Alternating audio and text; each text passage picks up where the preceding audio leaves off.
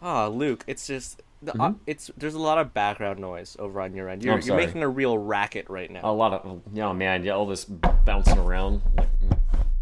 Sorry about this, dude. Here, let me just move this. If I can get this over here, I think that'll be okay. And I can move my tennis balls right over to here. My cat gut racket. Let me see this one. My dad gave me this. It's cat gut, but it's titanium frame.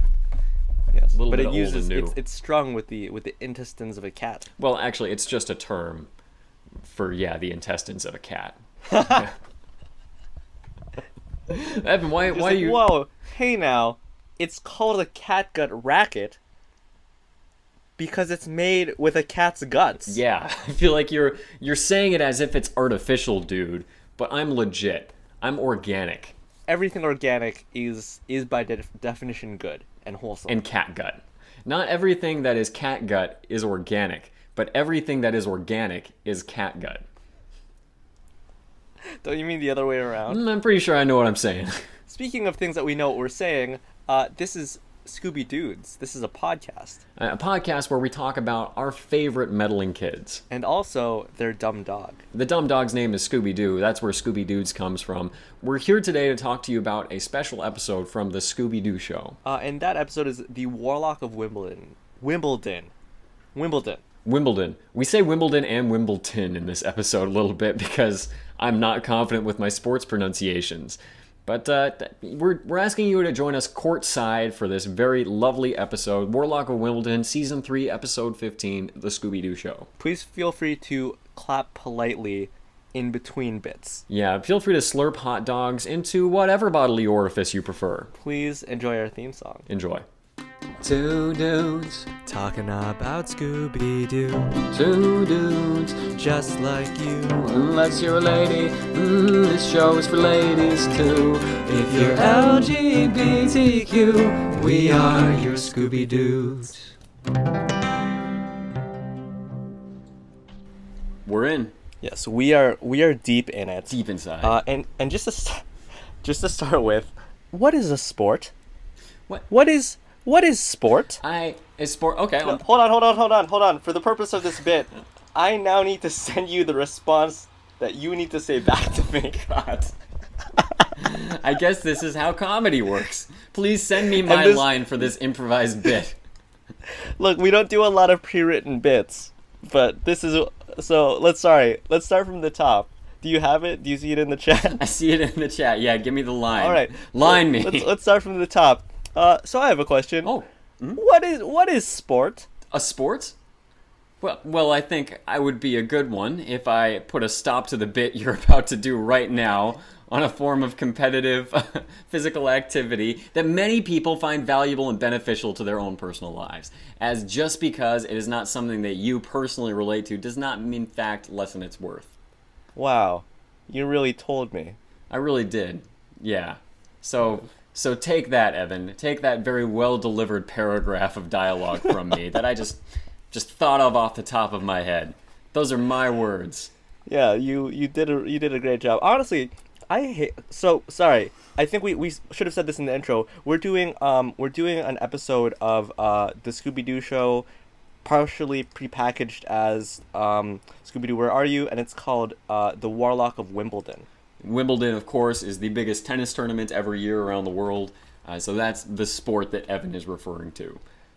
And honestly, like, this is just gonna be a very, very, very quick diversion. That's like my least favorite like internet thing is people who don't like sports.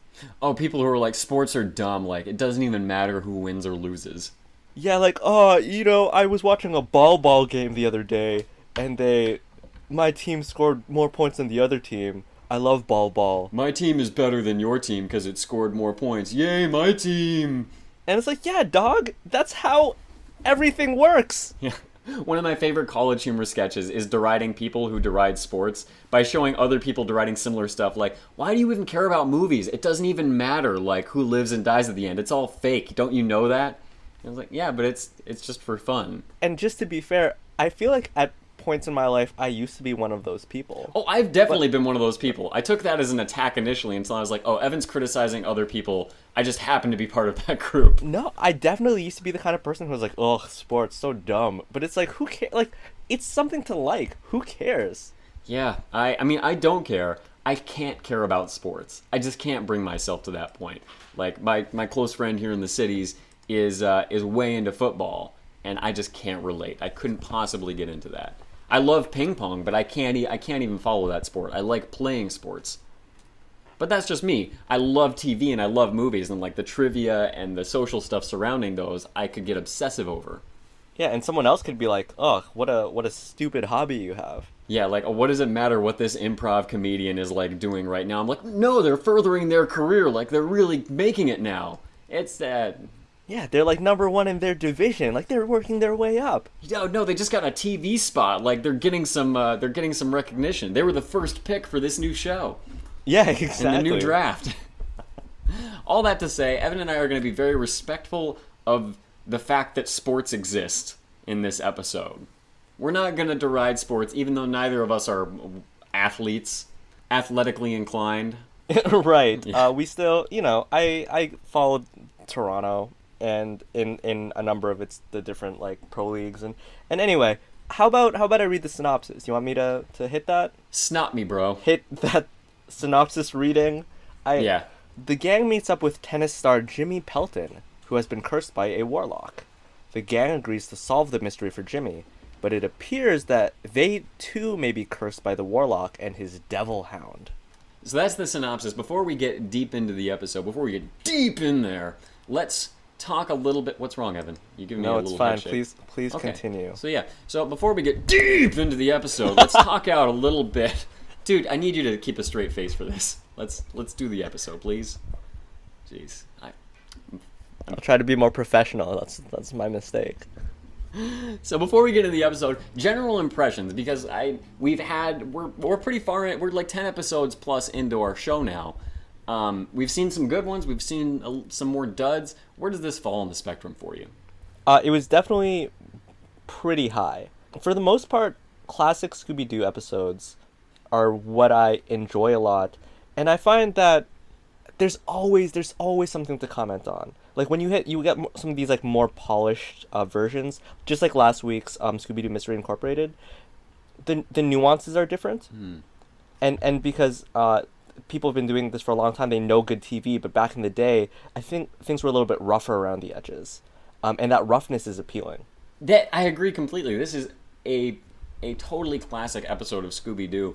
And if we were in the room together watching this together, as I kind of imagine you are when I'm watching and I imagine you're here with me, we'd be pausing it every 5 seconds to comment on stuff. The editing, the animation, the dialogue, it's so rich because it's so uneven.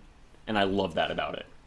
But it does have a lot of the classic elements that made Scooby-Doo such a successful formula for me. It's in a foreign country. It's got some very rich secondary characters. It has a lot of secondary characters, like a lot, and we will obviously touch on that. And I'd say a pretty rich mystery too. Yeah, I thought it was good. Let's just actually get into the episode. Let's actually get into this. I just needed to get your general impression. Yeah. I'm glad we're both on No, the that was same good. page. I think that's a good thing to do. We open up on some spooky, foggy woods. And in those foggy woods, there's Jimmy, who I mentioned in the synopsis, Jimmy Pelton, and he's running with his trainer. And you said that we were in a foreign country. Yes, and running through these woods, you see these very stout, gnarled, kind of twisted-looking trees, which is very indicative of England to me, and that is where we're at. And you can tell because the one who's not Jimmy, he's wearing like a gray tracksuit. Jimmy is in a green tracksuit with yellow stripes. Faster, Jimmy! You'll need all the extra stamina. Did he really say You stamina? can get to win that tennis tournament. Yeah, I listened to it 5 to 6 times, and this dude says stamina. Not in that tone of voice, but that word. Yeah. That's, man, that's a good guy. And that's the kind of thing that I feel like in a classic episode of Scooby-Doo, there's a million things like that. There's no dialogue that's just, whatever, they said this and it didn't mean anything. It's so Luke, rich with mistakes. You're familiar with the fact that here in the States and in Canada, you would call it the trunk of a car. Whereas over the pond in the UK, they would call that the boot. Yes. It's the same thing. Stamina here, stamina there. Oh, we've got to save our stamina to get the spare out of the boot of the car. I've got it's not flat. What's the term? It's a puncture. Oh, would it? I guess. There's some term. I thought you were talking about like a flat, like an apartment. Like, oh, let me just, yeah. let me just take my lift up to the flat, and oh, my British accent is not good.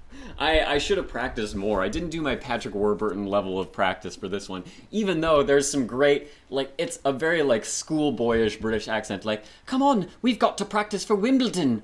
Very Harry Pottery. Very Harry Pottery, yeah. Oh, totally. Jimmy you find out the other man's name is Nick, because the response is, "Don't worry, Nick. Finishing first at Wimbledon is my dream." You have the accent down well, actually. Really lays it out, I think. That's who Nick is. He's the trainer. Jimmy is the star. Yep. We're here in England. We're training for Wimbledon. We're deep into the premise already. Deep into the premise already.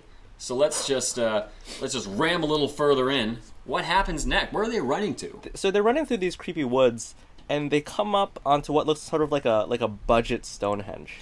Yeah, it looks like a drunken Stonehenge.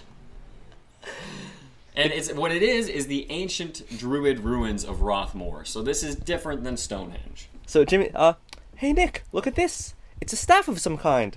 And it's a staff which we talked about it being like a budget Stonehenge. Let me just say that the staff also doesn't look like it had a lot of work put into it.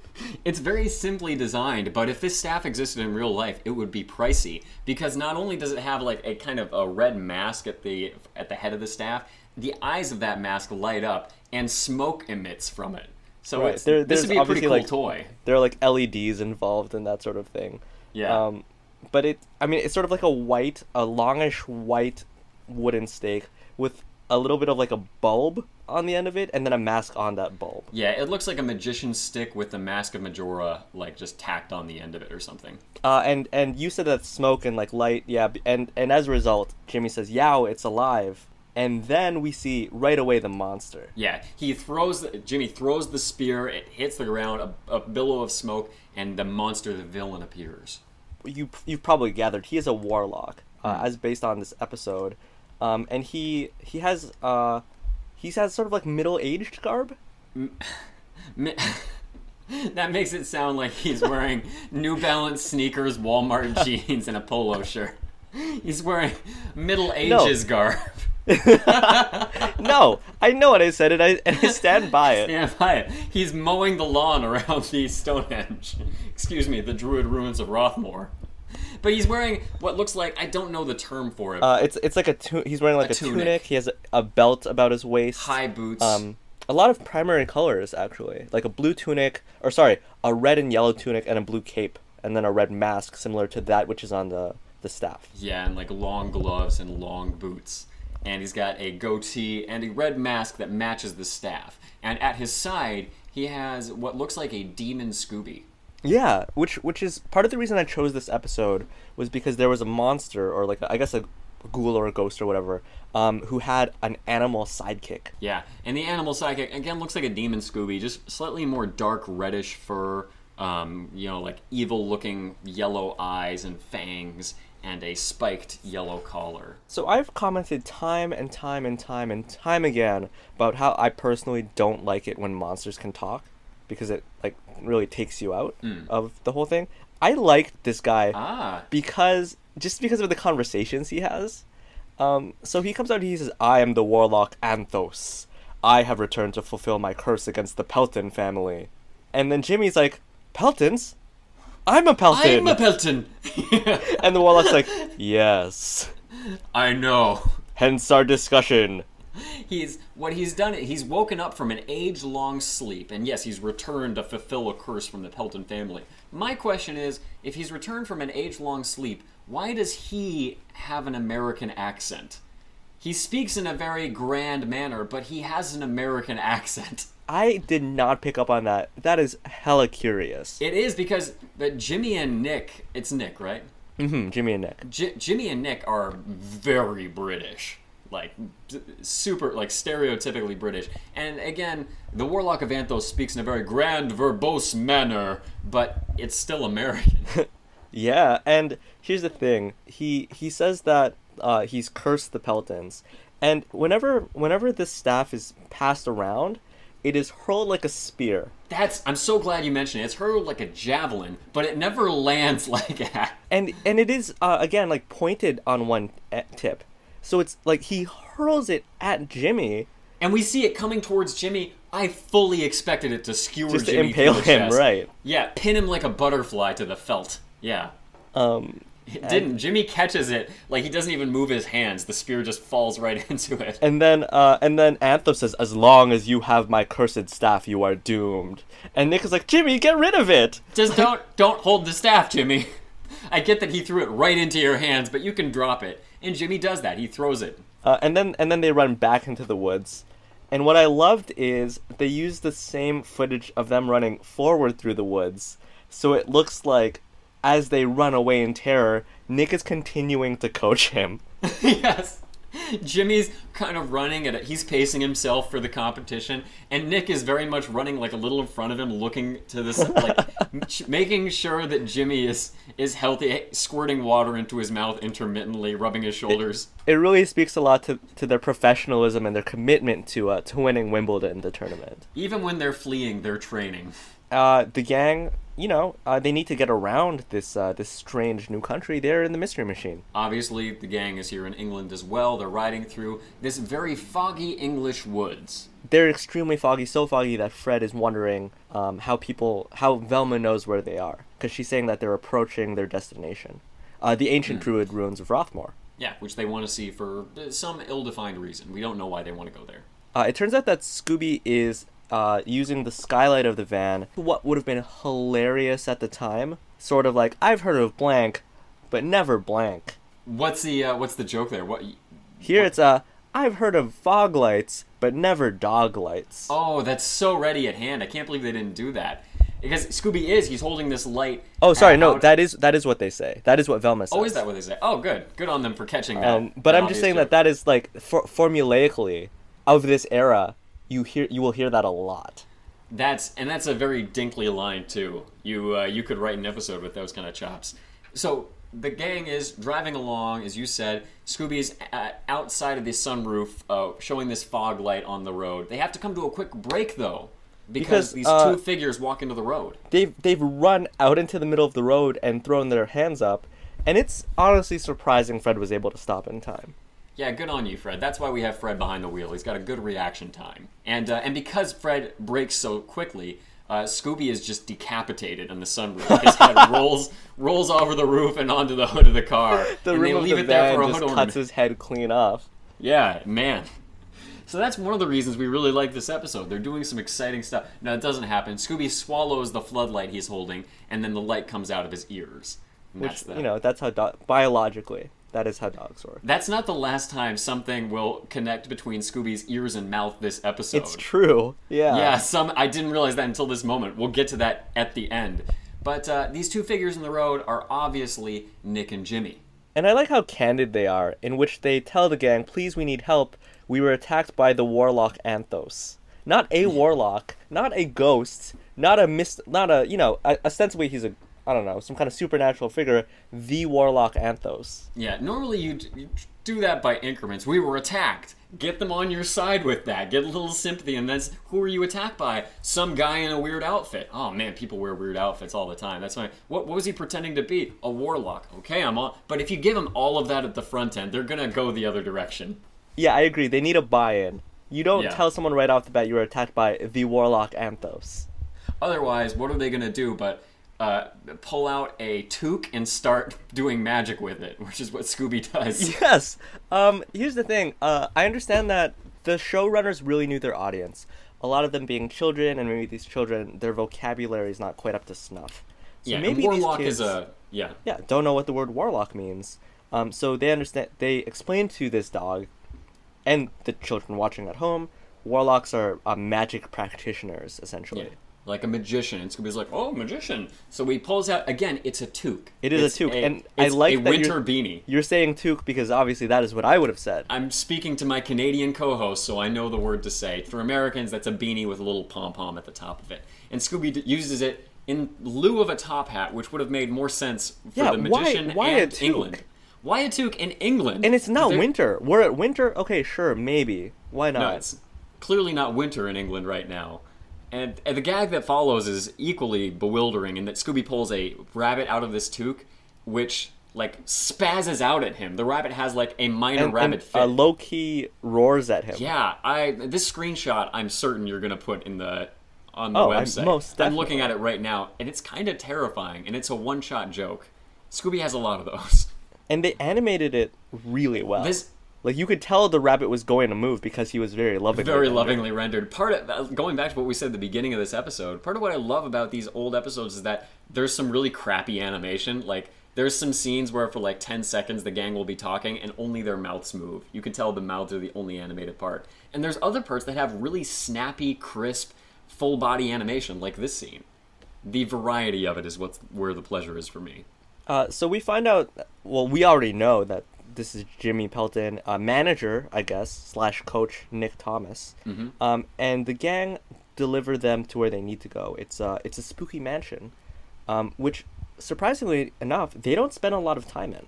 Yeah, a spooky mansion sounds like the perfect setting for a Scooby-Doo mystery, but instead it's the creepy English countryside, which I think is also a very good setting. We find out that this mansion has been in the Pelton family for generations. They lost it due to bad luck, and Jimmy, who is a professional athlete, has recently bought it back.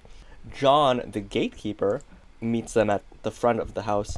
He also looks at Velma and Daphne, and he asks them what they know about comic books. He asks them who their favorite superheroes are. Daphne says Wolverine, and he says, "Oh, what's Wolverine's real name?" And she says, "Oh, it's Logan." And he says, "Everyone knows that Wolverine's birth name was Jimmy Hudson. You fake geek girl." And then he tells them to leave. So that's John the Gatekeeper for you. I have no idea. I'm so lost. Is gatekeeper a term that I'm unfamiliar with? That's it's just a term for like someone who keeps other people out of. Oh, like they're tries gatekeeping. To be exclusive. I didn't know that. I learned something. That's a good term for it too, for that kind of douche who only wants fat white dudes to be into what they're into. Anyway, he also, in addition to that, he also keeps the gate, so he lets them in. He's kind of he gives them the stink eye. He gives them the stink eye. What he actually says is nothing. He just creepily stares at them as they go inside and then closes the gate behind.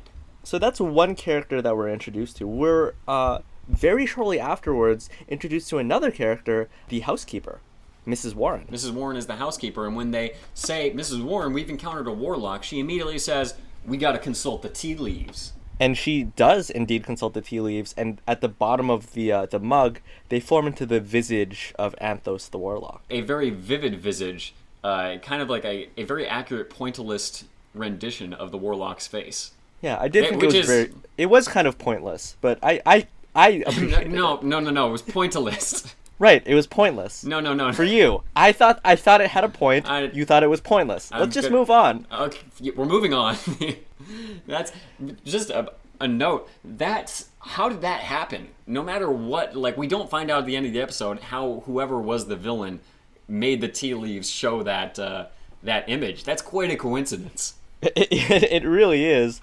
So Scooby and Shaggy are by the doors that open up onto the gardens, and those doors open up, and there we see the warlock Anthos and his devil hound. Yes, we see them standing out in the garden after they scare Scooby and Shaggy into making a big mess. Scooby and Shaggy look out, and they're just standing there threatening. The staff is just floating there. Which again, the staff is what carries the curse. It's a weird kind of cut. Like, we look out and we see the warlock and his devil dog standing in the doorway. They're not even like out in the garden. They're standing in the doorway, and they're like, "You will never be free from the curse as long as the staff is here." And we cut to the gang, and then when we cut back, it's just the staff floating. It's very odd. Like, we don't see the warlock disappear. Yeah. And the gang, they all start to run after Anthos, which is really odd, I guess, out of character. Well, in character, Scooby and Shaggy lag behind. Everyone else is like, well, let's go chase the warlock. And Scooby and Shaggy are like, we're gonna walk slowly. Yeah, in this episode, there's a lot of the gang chasing the monster and not the other way around. To me, that's acceptable because Scooby and Shaggy are out of the loop on this. Here's one thing I noticed. I don't know if you did. You know, all of the Scooby gang members, the Mystery Incorporated, they all have very distinct runs. Yeah, oh yeah, definitely.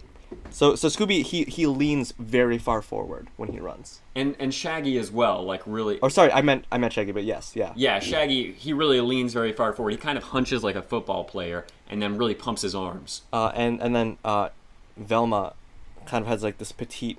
She kind of keeps her hands by her waist a little bit when she runs. Yeah. And Daphne's is very similar. In this episode, Daphne runs like a zombie. I'm pulling that up right now. I gotta take a look at that. And I don't mean like a 28 Days Later or like World War Z zombie, like all flailing limbs. I mean like she sticks her arms out directly in front of her and runs, as if to grab the warlock. Yeah. Rigor mortis arms and limp wrists. Honestly, she runs kind of like a monster, a Scooby monster would. That's amazing. We're kind of giving away Daphne is the villain in this episode. I think you guys, it's probably giving it away. Man, she really is doing that. It's so odd. Wow. Like she's blind and trying to make sure she doesn't run into something. There's a really, really brief, almost... And I only want to bring this up, if only so I can make a point and then move on. But Shaggy says that the fog is as thick as pea soup. And then Scooby conjures up a bowl and starts eating out of it with a spoon. All of it, which is to say, and I'll try to keep this brief, that Scooby is really clowny this episode. He really, his expressions are super goofy as well. Like there's a lot of good face screenshot opportunities, and a lot of the gags are very, very on an island from the events of the episode. Yeah, like I think I mentioned just this past episode, I believe it was, that a lot of the time when exposition is happening, Scooby will engage in physical humor or comedy to sort of like keep audiences engaged, younger audiences. Yeah, and because Scooby can't really talk and say like, oh, we should go look for these clues over here, and Shaggy is kind of his voice in saying we should avoid danger. So Scooby has to do something in the meantime. But this entire episode, Scooby's he's so goofy. And yeah, clown. He's just such a clown. Yeah. And I was trying to think, and again, I'll try not to spend too much time on it, but what do we want out of Scooby-Doo in an episode? That's a good question. Because for the fact that this show is called Scooby-Dudes, we overlook Scooby a lot. Partly because my favorite characters are like Fred and Shaggy and the ladies. I wasn't thrilled with Scooby this episode. He didn't do very much that was of interest, of note. Scooby and Shaggy need to spend time together, but I think that time needs to appear worthwhile. They need to contribute something, and Scooby, as kind of you indicated, just has a bunch of side gags that don't impact very much. To move on, there's a ruckus, or rather, I think it's a howl that they hear, and they follow it, and they go to the gatekeeper's house. Yeah, it looks like a hurricane hit the place. Or a devil hound. Yep, or a devil hound, because there are red paw prints all over the gatekeeper's house. Not just on the floor, but on the walls, climbing up to the ceiling. Like, honestly, on one hand, kind of like goofy and funny, and on the other hand, kind of scary. Kind of scary, especially when Velma doesn't acknowledge what this red stuff could be. She's like, it's red mud. And there's the gatekeeper. Red mud is leaking out of his neck. He's in a pool of red mud. Here's the thing. The only thing left of John the gatekeeper is a single boot. And this boot is splattered with this red substance. And much like What a Night for a Night, Velma touches it and sort of like rubs it between her fingers by her face. And indicates that it's red mud. Whereas in What a Night for a Night, it was Fred disappointedly saying it's not blood.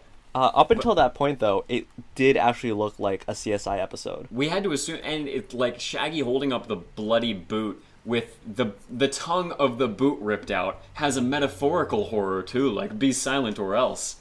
It's I like that reading. That's a great interpretation. I'm just looking at it right now. It's a kind of scary scene. That's part of what I really liked about this episode. It had some great vivid clues. They follow the paw prints outside. Eventually they vanish, and they're outside. They're on the grounds of the mansion now. And who should come jollily just bicycling over but Mr. Burgess, the solicitor. You say should. I don't think he should have come, but he does come. It's Mr. Burgess. He is their solicitor. And it's so like I've said goofy a number of times this episode, but he literally just bikes up out of nowhere. He is very goofy. He's riding a bicycle. He's got a curly mustache and a bowler hat and a bow tie. And after he hears about what has happened, he says, "Oh dear me, I always feared this would happen. It began in ancient times." Yes, and as soon as he says ancient times, Scooby and Shaggy say, "Oh, I don't think we want to hear this." I don't know if they're expecting to hear something scary or just to learn something. But they don't want it either way. This is a nice gag where they plug each other's ears. Yes, Shaggy plugs his own one ear and then one of Scooby's, and then after a second, Scooby plugs one of his own ears and then the other one of Shaggy's. He returns the favor. Yeah. And their arms are kind of intertwined. That's a very pleasing scene. Apparently, the Anthos family was accused of witchcraft, and they're the ones who cursed the Peltons. So yeah, the Peltons drove them out, and then in response, the Anthos family cursed them. There's more to this. This actually isn't sort of like a fake curse or a fake history. Apparently, according to Mr. Burgess at least, this actually did take place. Unfortunately, bad news, Jimmy. Your finances are worse than we thought. It turns out Jimmy spent every spare farthing he had to buy back this mansion because, again, it was lost due to poor fortune, as it happens, lost right after they were cursed by the Anthos family. So Jimmy has just gotten the mansion back, and now, if he doesn't win the Wimbledon tournament, he's going to lose the mansion. And here's the thing. If Jimmy wants to win the Wimbledon tournament, he should probably remove the curse from himself, right? I mean, if he gives any weight to it, he should. They still have the staff. Fred goes over. Shaggy, get rid of this for Jimmy, will ya? So Shaggy obviously takes the staff and throws it to his pal Scoob. There's a little staff hot potato there before they ultimately just both leave and go try to find a pond with a wet tart to throw it to. A watery tart. They throw the staff into the pond, and it just sort of floats there. And then they're like, oh yeah, wood, because of its buoyancy, does not sink in water. We see a hand close around it in the water, and then the fist raises it out, and we see the warlock emerges from beneath. It is pretty spooky. I think it would have been spookier if it had just caught it before it hit the pond. Yeah, it's just bewildering. It's what possible non-supernatural creature was just waiting underwater for Scooby and Shaggy to come to this exact spot and throw the staff in there. Yeah, I agree entirely. He hurls it at Scooby and Shaggy, once again, like a spear. Like he intends to skewer them. And once again, it's caught effortlessly. In Scooby's mouth this time around. But it's so, again, don't shape it like a spear. Don't give it a point, because that's what makes it so terrifying every time. They absolutely don't have to. And the mask is shaped like the back of an arrow. Like the fletching on an arrow. So it makes it look like the staff is meant to fly straight and true into someone's body. Shaggy and Scooby, they're terrified. They run back to the mansion holding the staff. Yeah, they meet up with Nick and Jimmy and the gang who are on the tennis court. And they barely have time to report what just happened before the warlock himself appears again, along with the devil dog. And here's this is, to me, the scariest scene in the entire episode. Because what happens is, it is heavily implied that the Devil Hound grabs Nick and absconds with him. Yeah, we don't see... It happens kind of off-screen as we see reactions from the whole gang, but that's what's implied. And Jimmy is so horrified by what's happening that he chases after. He trips over a tree branch and loses his glasses trying to chase after and save his trainer. It's really... again, I just find it really scary because this is a wild animal. And acting like a wild animal. I mean, we've described a little bit of the appearance of the Devil Hound, but not the fact that the Devil Hound is like frothing at the mouth, like barking and gnashing its teeth at everyone. And to think that it could grab someone and just like pull them away is really scary. And again, they don't animate or show any of this. It's just implied. And just like you said, the only way we have to gauge what's happening is by the reactions of the people who are watching. Yeah, and Velma saying, "There's so much red mud. It's everywhere." You're right, though. He does chase after him. He does drop his glasses. The glasses are found next to the staff. He does say, Oh, it's lucky they weren't broken. He pops him back on. He snaps the staff in half. He says, we need to get rid of this blasted staff. He snaps it over his leg, and for the first time we see the two pieces of the staff just thrown kind of carelessly. And in that case, the staff sticks in the ground like a javelin. Yes, when it is casually tossed to the When it's snapped in half and then both pieces are tossed, then it lands in the ground very, very pleasingly, and the eyes glow before we cut away. They do head very quickly, just briefly, back to the Druid ruins of Rothmore, where they find that the mud there is it's red mud.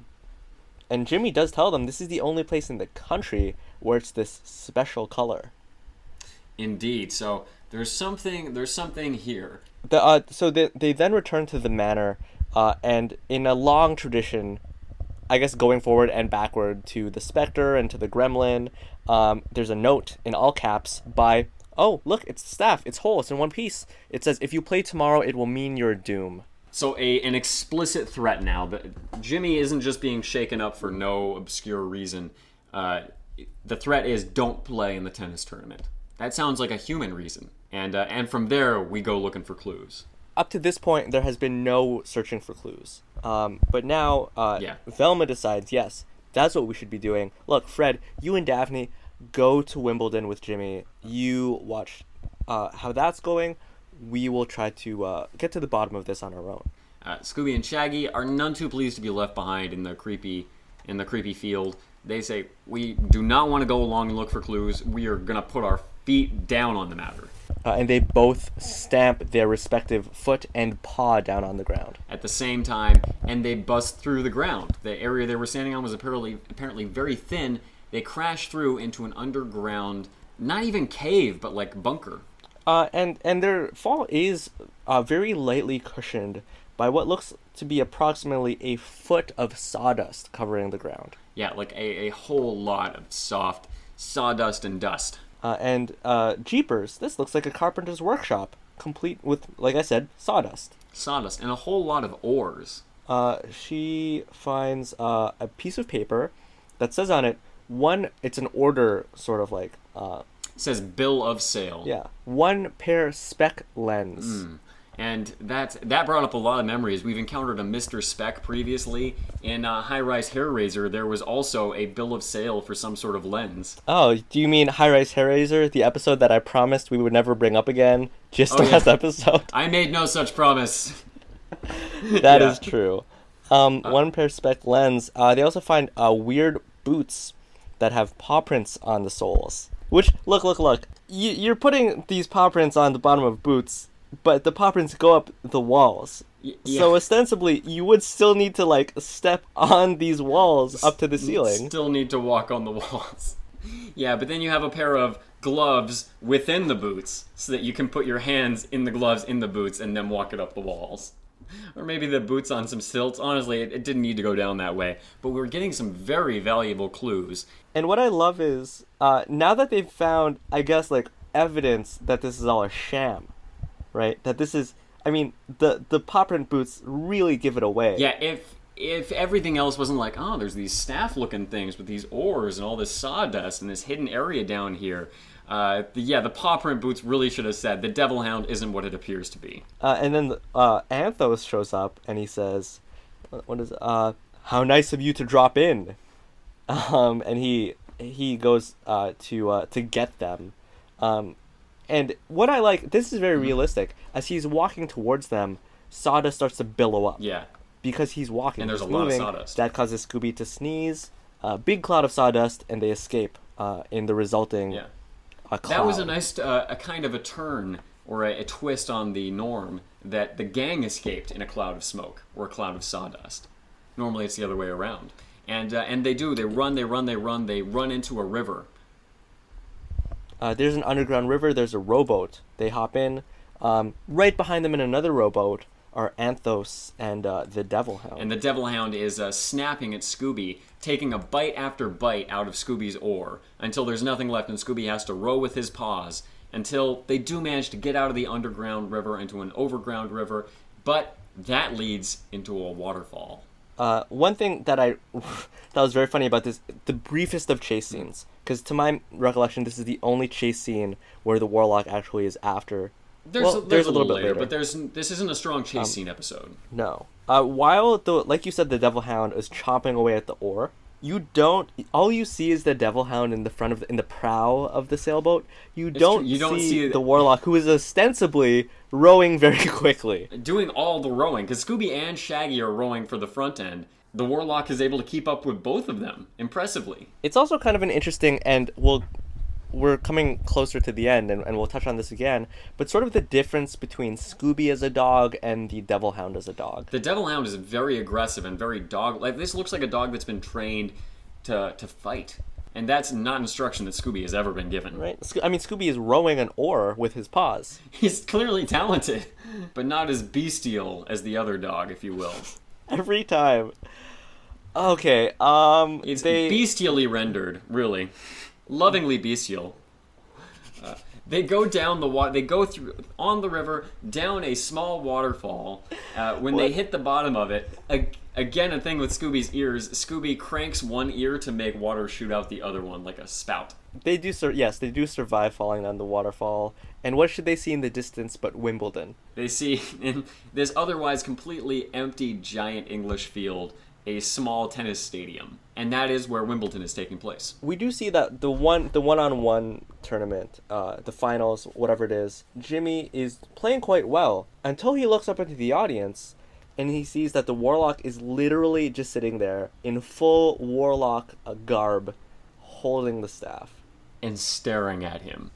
And Jimmy is so taken aback by this, he just stares. He freezes. He freezes as his opponent aces him. And Jimmy looks back to that area of the stands. The Warlock is no longer there. And this happens at least one other time, and he's losing. Yeah, his opponent is getting more points than he is. Seriously lost his edge because of this. He's way too distracted. What happens is that Jimmy, he's very distressed. And he's so distressed that he ends up tripping and falling, and his glasses fly off of his face, and they land near or in front of Velma. And Velma picks them up, has an idea, and tries them on.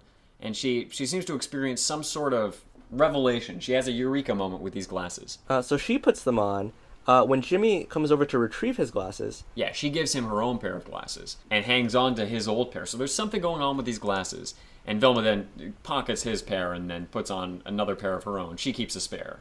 I like how that happens, because the implication is that their prescriptions do not quite line up with one another. And that's why she has to wear her own actual glasses, which means that Jimmy is now playing Wimbledon with glasses that are not up to snuff. With glasses that are wrong. So, I mean, clearly, I'm guessing our audience has picked up on this. There's something going on with these glasses that has to do with why Jimmy's seeing the Warlock in the stands. And that's clearly some effective sabotage. But giving Jimmy non-prescription glasses, or the wrong prescription glasses, would be just as bad or worse, because it would mess up what you're actually seeing on the court. Yeah, his depth perception, and not just the fact that there's a Warlock in the stands. Yeah, but Velma is, maybe they're the same prescription. That would be a bit of a miracle. So we did mention that Wimbledon is like the world's largest tennis tournament. That we did. And you would think that there would be more security. There is none whatsoever. And the reason that you can say with such confidence that there's none whatsoever is because the Warlock Anthos he's just there. Yeah, he's like there on the court, like courtside. He's just wandering around. And this isn't like some kind of glasses illusion. This is the Warlock Anthos with his bloodthirsty hound on like a choke chain leash. And this is where we have another extremely short chase scene in which the Warlock and the Devil Hound chase Scooby and Shaggy in what's kind of a weird mirror, you know what I mean? In which a man chases a man and a dog chases a dog. You know, there's a sort of corresponding parts.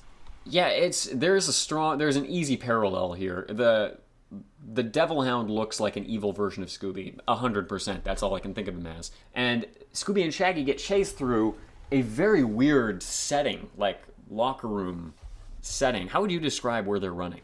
I mean, I would just call it a locker room. Yeah. It's like a locker room, but it's got the scale of that storage warehouse at the end of Indiana Jones. Like lockers upon lockers upon lockers, and there's this really bright red reflective floor, and that's all there is. Something a little uncanny about that, yeah. And honestly, I felt like we were in the Matrix or something. Like, it felt unreal for some reason, and there's this weird, somewhat synthy music underneath. So this is, we do need to come back together and sort of discuss the fate of the list, which we sort of decided to phase out. Yeah, we kind of phased out. We previously, if you've listened to our earlier episodes, we had a list of things that are Scooby-Doo tropes we like to see in every episode. We've kind of been phasing that out because it's a lot to go through, and most episodes don't hit most stuff on that list. But there is one thing that we'd like to hit a lot. We like to hit the Scooby-Doop. Scooby-Doo and Shaggy, it's typically always those two.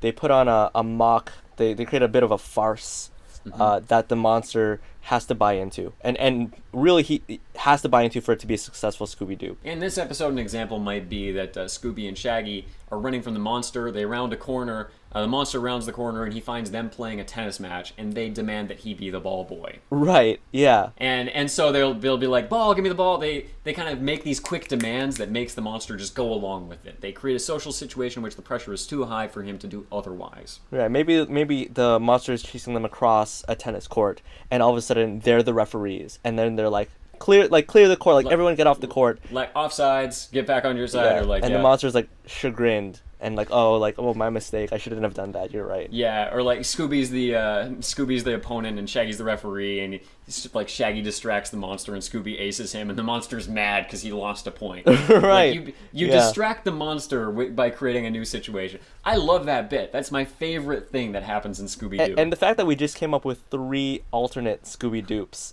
I think says a lot. And I think 3 Scooby-Doops, all of which are better than the one that occurs here. Because the monster is searching for them in this locker warehouse, as it were. Locker warehouse maze, yeah. And he opens up one, nothing. He opens up the second one. In it are Scooby and Shaggy wearing tennis get-ups. He closes it. He opens the third one, and then realizes, oh, I just saw them. They were just there, yeah. So then he opens it up. They run out. They're then on a court. And they very lightly enact, like they sort of adopt characters, but the warlock isn't around, and they're kind of, oh, well, I say, old chap, pardon me. Well, no, when they're so the warlock goes back and opens the locker that they're in, and when they walk out of the locker, they're like, well, sorry. I say, old chap, pardon me, I'll just come right over this way. It's a really weak, kind of thin Scooby-Doo. They aren't really putting anything over the warlock. They just waltz out. And because they're walking out of a locker, that's not normal. You can't buy into that because it's already weird. I hear there's a lot of that happens at Wimbledon, but let's not touch on that too specifically. Let's get back to the episode. Don't want to kink shame any tennis players. But the Scooby and Shaggy walk immediately onto a doubles match tennis court, where presumably they're going to have to compete. And the championship doubles match begins. So all of a sudden, they are in Wimbledon. And we cut away from there. We don't get to see that, which is too bad because I really would have enjoyed that. There's one quick thing before we do that, is Shaggy asks Scooby, how's your backhand, Scoob? And Scooby looks down at the back of his paw, and he's like, oh, shaky. Yeah. Which is, I liked and thought was funny. And here's one thing, we can observe this moving forward, because I saw it on Twitter, one of the many Scooby-related Twitter feeds that we follow. Mm-hmm. Apparently there's a light rule, in which Scooby can say no more than 4 words per sentence, or at a time. Interesting. I would have never noticed that, but when we do our captions on our website, I sometimes try and write as Scooby, and it's so hard every time. Because you can't do more than a couple of words without losing track of what should have an R and what shouldn't at the beginning. Right, yeah. Or maybe they just didn't want to pay Don Messick very much. Jimmy is now playing very well. He's now crushing his opponent. Yeah, the game has turned around for Jimmy. And Daphne and Fred are cheering him on, which, as far as I know, you are not supposed to do at Wimbledon. Oh, yeah, isn't it supposed to be a very quiet, dignified affair, especially in England? This isn't American tennis either. Yeah, you kind of like clap, I think, at the end of like a bout or a match or whatever, but not during the game. Jolly good. It should be reserved, and well, these are Americans at Wimbledon, I suppose, so maybe that's it. It's not really explained what happens to Scooby and Shaggy, but eventually they're behind. They're no longer playing doubles. They're again getting chased by the Warlock and Devil Hound. And Scooby finds himself behind a tennis player, which again, the ref has not said anything. No one should make it this close to the court where the game is taking place. Yeah, but Scooby and Shaggy are basically on the court as a game is going on. Like, they've won or they've lost the doubles tournament they stepped into. We cut away from that. They might be champions and they've just forgotten about it. But now they're just standing around on another court. The player winds up, and he winds up with such strength that his racket breaks over Scooby's head and sort of like collars around his neck because the mesh breaks. He then, in spite of the immense weight of a full-grown Great Dane, flings his arm forward as if to hit the ball and hurls Scooby into the net, which he then catapults off of. He flings. It's amazing that he whips Scooby over his shoulder. Like, that would be tough with a 50-pound dog, let alone a 50-pound dog caught by a tennis racket. But I guess that's pro-level Wimbledon strength. And he then lands on the Demon Hound, or the Devil Hound, which is, you know how people like to criticize Disney, or rather this one specific Disney realm, because Goofy is one of Mickey's best friends, yet Mickey owns Pluto. Mickey has, like, it would be like having a black friend and a slave. Essentially, yeah. It's sort of like, does Clara get uncomfortable when Mickey and the gang go get milkshakes? Like, does that make her feel a little weird? We're gonna go down to the farm and see some of the cows getting milked, and she's just, like, traumatized. Which is all to say that Scooby is a very human-like dog, and he's riding the Devil Hound almost like a bucking bronco. Yeah, he lands on the Devil Hound's back, and he rides it, just, like you said, like a bucking bronco. The other dog is protesting, but it carries them and the Warlock and Shaggy trailing behind. Shaggy's chasing them. Yeah, again, a weird reversal. Yeah, I guess because Shaggy's best friend is kind of in danger right now, and I get Shaggy doesn't want to die, but he doesn't want to live without Scooby. That's my reading. Scooby and Shaggy earlier, when the Warlock and the Devil Hound first attack them, were eating hot dogs. And I think an American audience unfamiliar with the UK and unfamiliar with Wimbledon might think that Wimbledon was a big ol', like, everyone's just in the stands eating hot dogs. It's hard to imagine a less accurate food to show at Wimbledon. Because I'm sure that there are hot dogs sold there, but not to the extent that this episode claims. Yeah. Scooby rides the Devil Hound into the hot dog stand, which essentially, or effectively traps both the Warlock and the Devil Hound. And I just gotta say, I think back at the time this was made, tennis was way more of a sausage party because Serena and Venus Williams hadn't come along just yet. So that's maybe a little bit of it. I knew that bit wasn't good, but I had to get it out there. No, I low-key appreciate it, so you're good. But yeah, the Warlock, Scooby, and the Devil Hound bust into this hot dog stand. And they pop up out of the wreckage. And whenever you see a monster pop up just the shoulders, you know that he's about to be unmasked. So that's what's about to happen to the monster. With Scooby, when he pops up, he has 5 hot dogs in his head. And I didn't say mouth, I said head. Because he has 3 poking out of his mouth and 2 out of his ears. And what he does is he sucks each of the hot dogs into his body.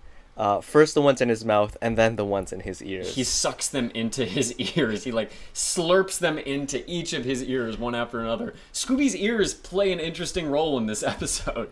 That doesn't actually happen. If it did, I would not have been surprised. It does happen. What? I didn't make the... No, dude, I'm serious. That does happen. That was a bit. I was doing a bit. You were doing a bit, but that's genuinely what happened. Like, Scooby slurps 2 hot dogs into his ears. Hold on. I need... Keep talking. I'm gonna watch that right now. There's 3 things in this episode that happen with Scooby's ears. No. Yes.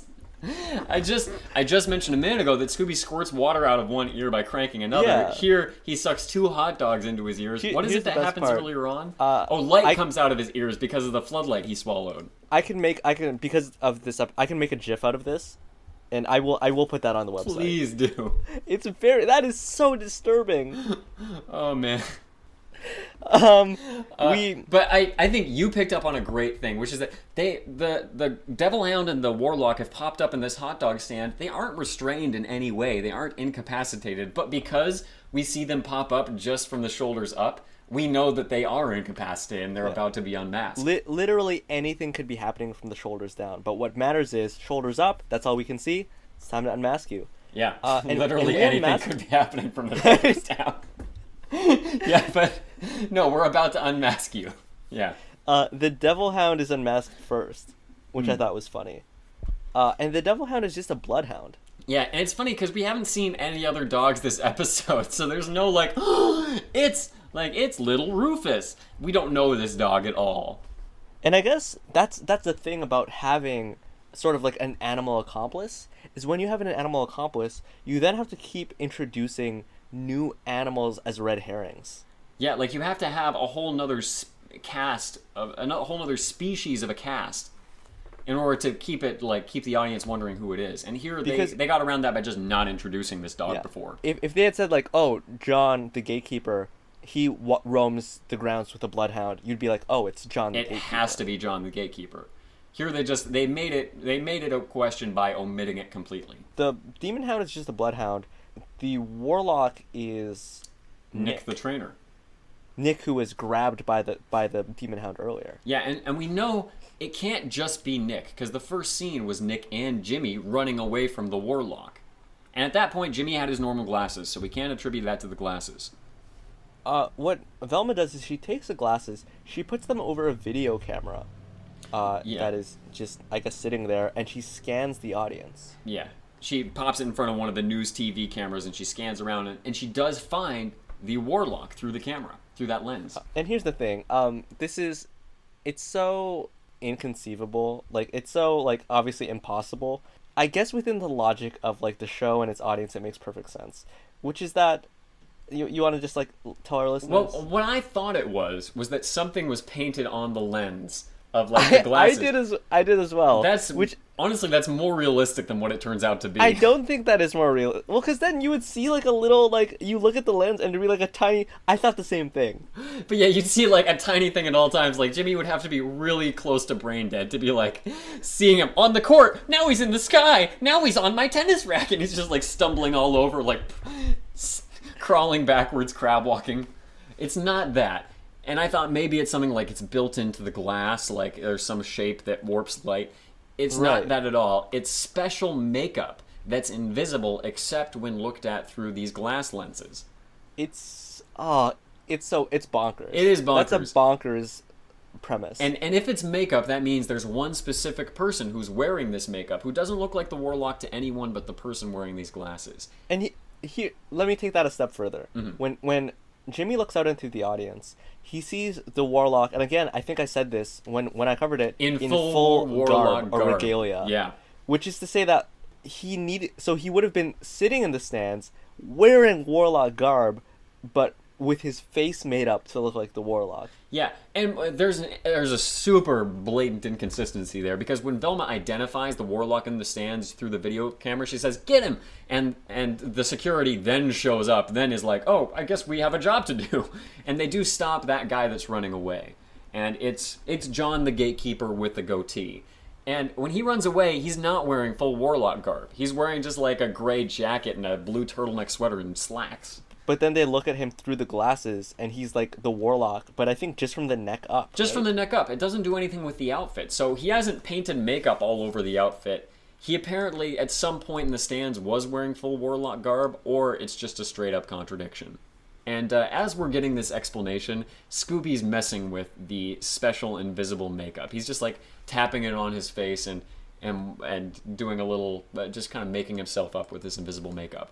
Can I just take this a step further and say that John had given himself a fake beard, and a fake beard that does not fully correspond to the goatee / facial hair You're of right. the warlock. It's a different color and a different shape than the warlock's beard. Which is to say that so ostensibly, he put on this fake beard, and then over the fake beard, made himself up with this invisible makeup to look like the warlock. Wow. So the beard does have makeup on it too, clearly. I'm just watching it now. Just to unpack the mystery a little bit more, it turns out that Nick and John are... Anthos descendants. Yeah, descendants of Anthos. Are they brothers? They are brothers, I believe. Yeah. And here's the best part of the entire, I think, of the mystery for me, is Jimmy then wonders aloud, how did this staff keep following me? And Velma says, simple. There was more than one staff. Which I kind of assumed from the first time they got the staff, and they're like, well, let's just get rid of it. There's going to be multiple staffs. Like, Nick and John were just cranking these things out, and that was the ores that we saw in that underground area. They were making staffs out of ores. It's like, listen, bud, that's not a mystery. That's just how things work. Yeah, there's multiple of them. Here's my thought. There were multiple of these staffs, like tons of them, but they went through the trouble of putting LED lights in each one and making each of them able to emit smoke. Like, they really put in the effort on these staffs. I feel like they had a staff making business on Etsy, and then they just decided they were going to do this mystery on top of that. So as descendants of Anthos, they really did just want to, like, screw over the Peltons and take the mansion back. They wanted to get the mansion back for themselves because they consider that their heritage, and they thought if Jimmy loses the Wimbledon match, he'll lose the mansion, and they can then buy it. My question is, how can they just outright buy it? A trainer doesn't make more than the guy he's training, and a groundskeeper is not making cashola. Right, and it's not like the sort of thing where he's like, "Oh, I can no longer afford to pay the mortgage on this manor. I will now have to sell the manor to someone." He's not going to then sell the manor for like $500. Also, he doesn't own the manor. They mentioned that he has a mortgage on it, so the bank owns the manor. And the bank's not going to sell it to a trainer who just lost his job because the guy he was training lost Wimbledon. It's like a couple of villains that we've seen before. These guys didn't have their plan super well thought out. No, the Anthos boys, they had a lot. They had a decent takedown planned, but no way to help themselves after. No follow-up. They could have been like, as his manager / coach, Nick could have been like slowly stealing his money. Yeah, absolutely. You really could have kind of rode Jimmy's rising star as far as he could have, made some good cash off of it, and then torpedoed Jimmy's career. It even could have been the sort of thing where he trains Jimmy, and I don't know if people bet on Wimbledon. I assume some people have to. Oh, but bet against Jimmy, right? And just like like everybody thinks that Jimmy's going to win, and he sabotages his own player. I think that explanation would have completely justified what. That would have completely closed the gap to say, and I bet against Jimmy in Wimbledon, so I would have had enough money to buy the mansion myself. That would have explained it. And that's really it. Every episode has to end with Scooby doing a little gag. So yeah, like you said, Scooby does himself up with the invisible makeup. He looks in the mirror. And I expected it to be the Warlock or the Devil Hound. Right. I think it's funny because he's looking in the mirror and he's kind of like, preening and in front of the mirror, sort of like, oh, I'm so handsome. I'm a handsome dog. Yeah, he doesn't have the glasses on yet. But the makeup is invisible. So it's like, what is he doing? Yeah, like he deliberately put on this invisible makeup, and we're like, oh, he's gonna try and do a gag where he becomes the villain, the Hound or the Warlock. But then he just starts looking in the mirror. Yeah, like you said, preening himself, really checking himself out. Shaggy then gives him the glasses, like, check yourself out with these, Scoob. And then Scooby is terrified. And not terrified because he sees the Devil Hound or because he sees the Warlock, but because he sees his own features shifting as if he's on acid. Yes! It's like, Scoob, how did you do that? Yeah, like, this is super trippy. He just sees, like, these colors in his facial features crawling all over each other. It's so weird. The logical gag would have been, oh, now you're the Devil Hound. He then gives Shaggy the glasses, and then Shaggy gets scared. Yeah, that gag is so ready at hand, and it's not like you can't animate the Devil Hound. You've done it several times in this episode. Yeah, just use an old animation. It's not it's not hard. Pasted it right on top. Yeah. Here's one thing: the Devil Hound was a bloodhound, and as soon as they pull the mask off, he looks just like a normal bloodhound, which is like sad and kind of low energy. But the Devil Hound was viciously barking and snapping at everybody, like he was ready to tear some people up. And the idea of a dog wearing a mask is ridiculous. Yeah, because the dog's mouth is so, like, distinct. Like a human mouth, you just kind of can have a slit in a mask, and that'll kind of look okay if it's, like, the lips are well done. A dog, you'd have to have the mask go, like, around the mouth, like, in the mouth, right? Mm-hmm, yeah. It doesn't make sense. And, like, bloodhounds are, like, really jowly. So you would have had to, like, pin up the jowls. Yeah, so as not to have them, like, in the teeth. The Nick and John were just brothers who liked making novelty staffs and dressing up their dog, and then they realized they could do something with that. Yeah, they could have worked for like a film production company. Like so many people, they had great talents that truly went to waste. Like, for instance, John or Nick, whoever it was, can apparently hold their breath underwater for a long time. Just waiting for someone to throw a staff onto the surface of a pond. That was never... There's a couple things that were never explained. But it was, at the end of the day, a very, very enjoyable episode. Yeah, I kind of have to wrap things up, but is there anything else you wanted to discuss? I also really liked it. I just want to mention that the police that ultimately show up are very British police. They have the kind of helmet-looking police caps with the chin strap and the badge. I think they're just called helmets, but yes. Yeah.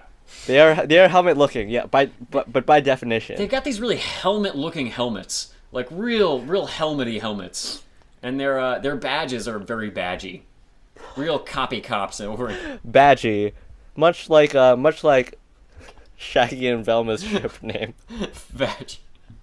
Vaggy. We decided that was a hard G. Vaggy. Damn you. That's a reference to last episode, if we keep it in.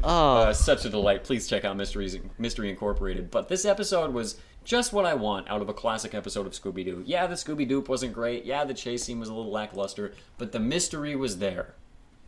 And how. Yeah, it was a complex mystery, and it was a fun road to get to the bottom of it. And man, can Scooby take some stuff in his ears. When you ask Scooby to lend an ear, you're getting your money's worth. Just I hope he never bumps into someone with an oral fixation. You know, the AURAL. That an oral fixation.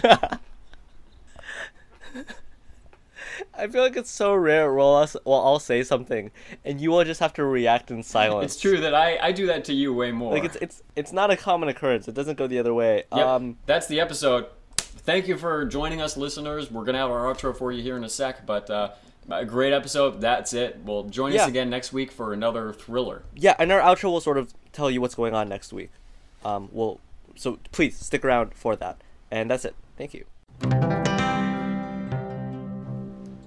That's game, set, match. Warlock of Wimbledon, the champion is decided. It's all of us, because that was a fun episode, huh, Evan? You know, I never realized this, but you really do say Wimbledon, huh? I really do say Wimbledon. I should say Wimbledon, I guess. That is very embarrassing for you. I can be embarrassed on my own, thank you. I don't need you telling me to be embarrassed. No, let me join you. You're not joining me. You're pushing me down that road myself. Let's be embarrassed for you together. No, that's not nice. That was another episode of Scooby Dudes. I'm embarrassed for how I pronounce stuff, but we had a lot of fun. We would like to thank you for listening. We would also like to thank donors. Donors. If you donated blood this last week, we thank you because you're making all of our society healthier and safer. Evan's giving me a look like I've not hit the nail on the head. Organ donors. If you're an organ donor, if you've got that little mark on your license, thank you. Because people need your organs. There's no reason not to do it. Unless you have a religious concern, we respect that. You mean donors to our Patreon page. I do mean that, yes. Those are very special donors. Hey, if you don't know what we mean, if you're not one of our Patreon donors, let's tell you a little bit about this. You can give us a certain amount of money every month. And as a result, you will get access to a bunch of, like, cool features or whatever. I tend to update a minimum of twice a week.